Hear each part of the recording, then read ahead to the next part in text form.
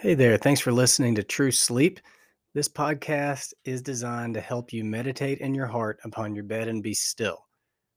My aim is to help you get some rest in a restless world by helping you meditate on the words of Scripture. Not my words or my ideas. I just want to hold in front of your mind's eye God's Word.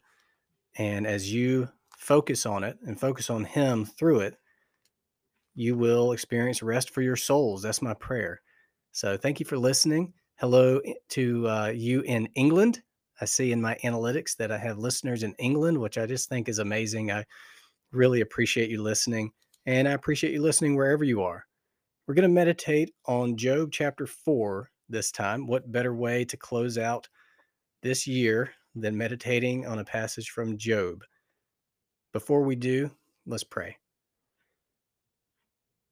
Father, we submit ourselves to you.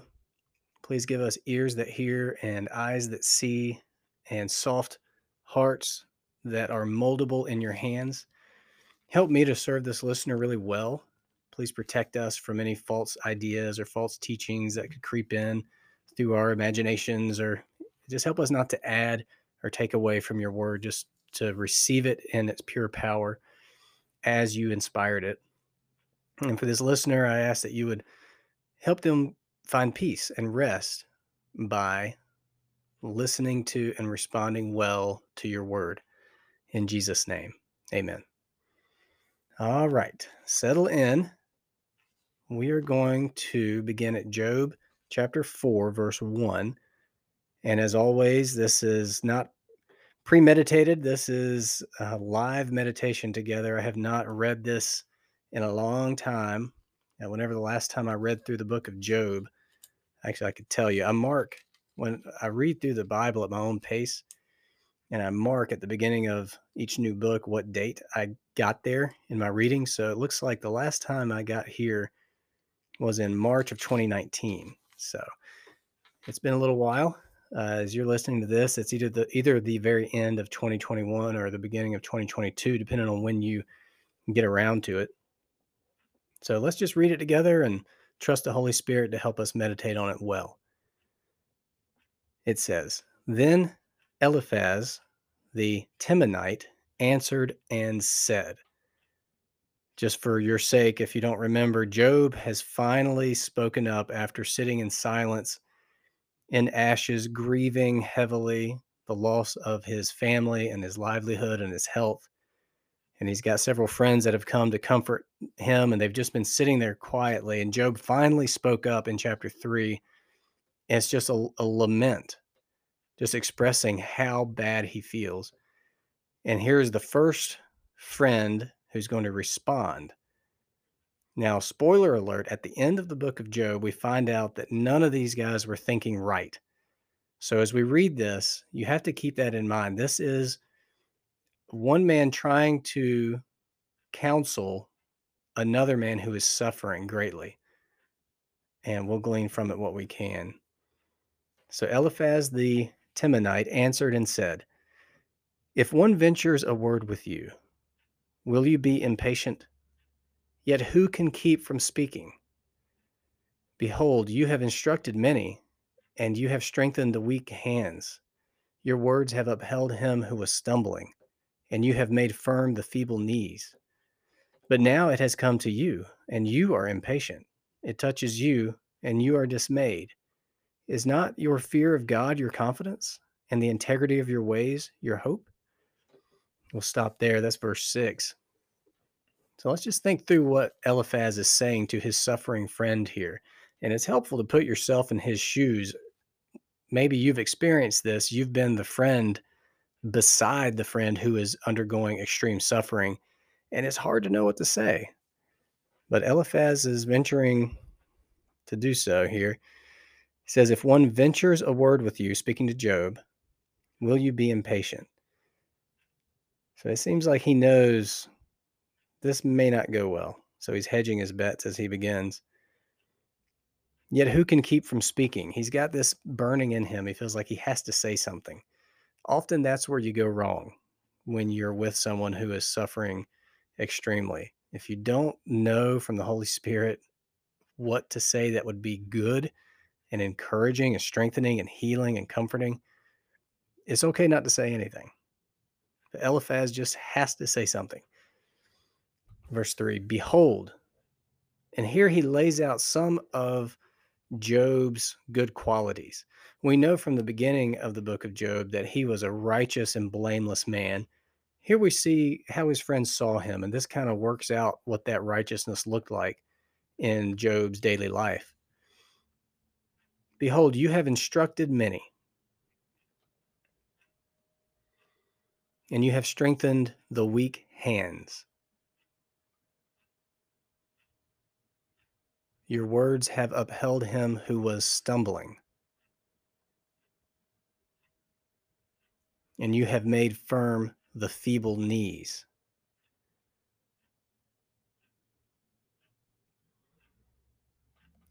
So Eliphaz is setting before Job some of his good qualities.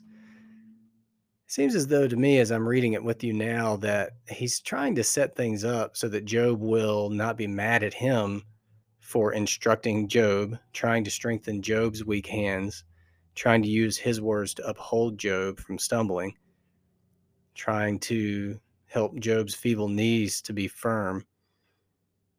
So he's pointing out, Job, you've done this for many. Let me try to do this for you. And then verse 5 is where he really makes a turn. It says, you've done all these things for other people. Verse 5, but now it has come to you and you are impatient. It touches you and you are dismayed. So Job, now you're in the situation where you need help and you're being impatient and you're being dismayed. So Eliphaz is kind of judging Job a little bit here. And then verse 6, is not your fear of God your confidence and the integrity of your ways your hope?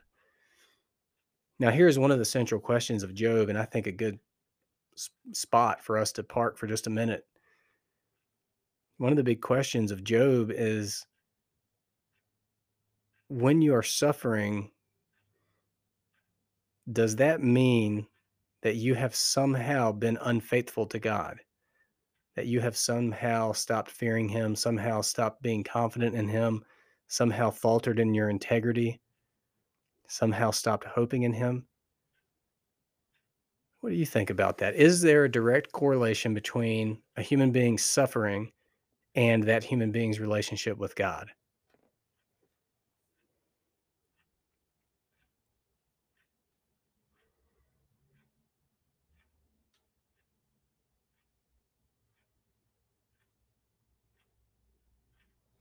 How would you respond to what Eliphaz is saying here if you were Job? And you might be like Job. You may be in a time of extreme suffering right now. How would you respond if someone said these things to you?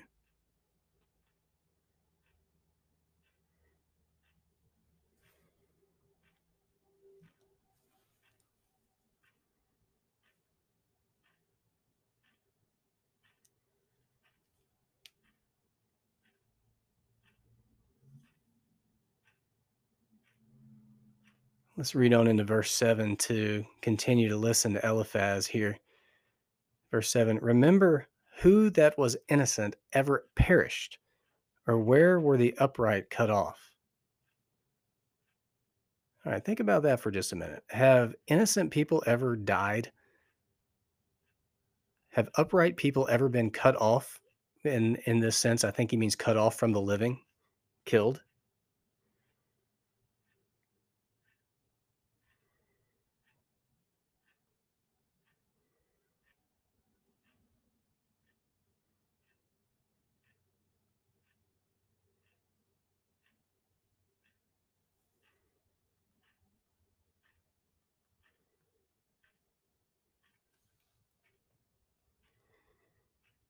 Well, I think we have to say, of course.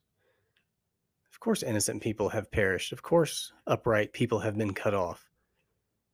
And the prime epitome example is Jesus Christ himself, completely innocent, yet perished on the cross, completely upright, yet cut off. So we can see that Eliphaz is not quite on the right track here with his line of thinking.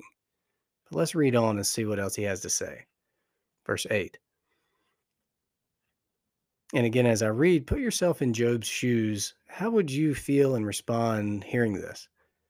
He says, "As I have seen, those who plow iniquity and sow trouble reap the same. By the breath of God they perish, and by the blast of his anger they are consumed. The roar of the lion, the voice of the fierce lion, the teeth of the young lions are broken. The strong lion perishes for lack of prey, and the cubs of the lioness are scattered."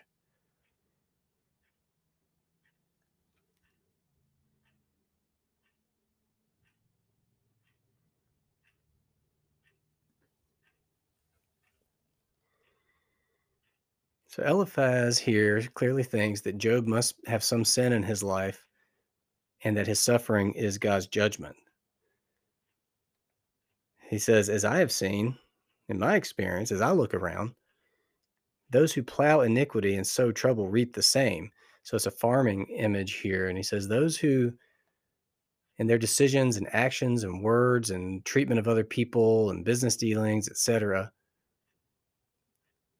are like farmers sowing seeds of trouble, just like a farmer who sows wheat will reap wheat. People that sow trouble will reap trouble. And his logic seems to be, so if you're reaping trouble, you must have sown trouble. It's almost really the idea of karma, which is not Christian. It's not a biblically sound idea.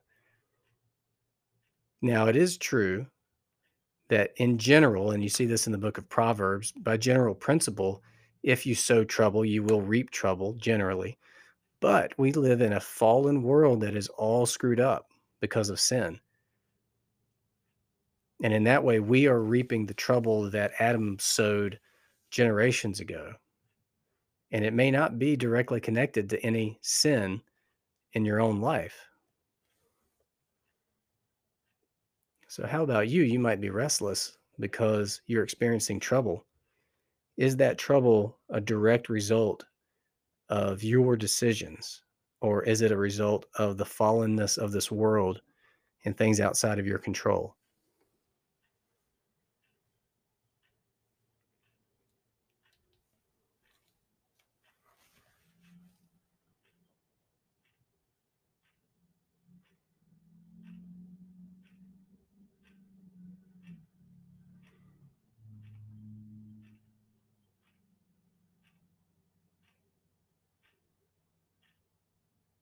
Eliphaz seems to think that any suffering is God's direct punishment. He says in verse 9, "By the breath of God they perish, and by the blast of his anger they are consumed."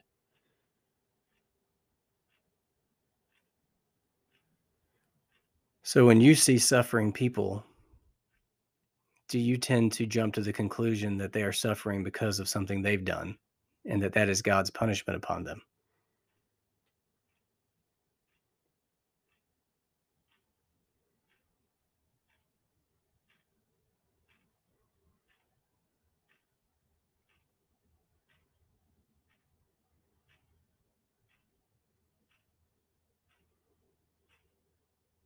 Eliphaz sees it that way. At the end of Job, we find out that he was not thinking correctly. And then he goes into these two verses about lions that I have to be honest, I don't fully understand what he means. I'm just going to read them and let you kind of think on them. Maybe the Holy Spirit will help you to understand what he means. It says there in verse 10 and 11, "The roar of the lion, the voice of the fierce lion, the teeth of the young lions are broken. The strong lion perishes for lack of prey, and the cubs of the lioness are scattered."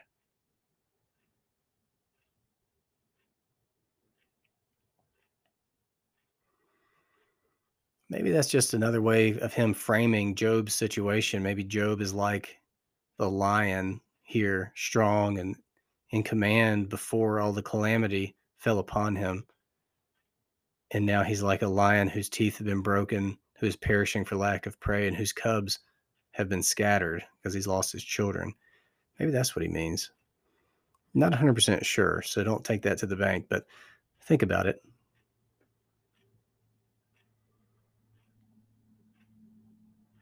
I think that's a pretty good stopping point for this meditation. And I just want to pray for you, but just leave you thinking about suffering. an odd topic for a podcast aimed at helping you rest. But the Bible goes there often, and we will go there every time we're in the book of Job because that's the whole point of the book. But just know that sometimes we are suffering because we have sinned in some way and we're experiencing the consequences of it. Other times we are suffering because we live in a fallen world that is groaning in pain, waiting for Jesus to return and set everything right. And whichever it is, the solution is the same. Turn to God through faith in Jesus Christ. Through trusting in Jesus, you receive God's mercy and grace and forgiveness. So even if it is your own sin that is causing your suffering, that is where the solution is. And even if it isn't, through faith in Jesus Christ, we're restored to God, reconciled to Him, and we know that He will work all things together for our good. Doesn't mean each thing will feel good, but it means everything will work together with all the other things that God allows into our lives to bring us closer to Him and to make us more like Jesus.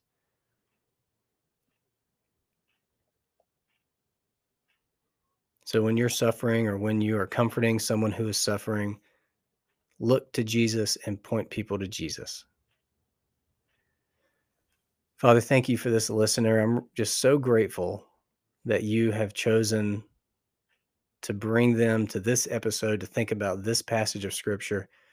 I trust you to use it to work mightily in their lives, to help them to find peace through a better understanding of how suffering in this fallen world works.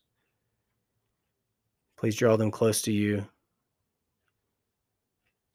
Please bring them to yourself through faith in Jesus Christ. I entrust them into your hands now in Jesus' name. Amen.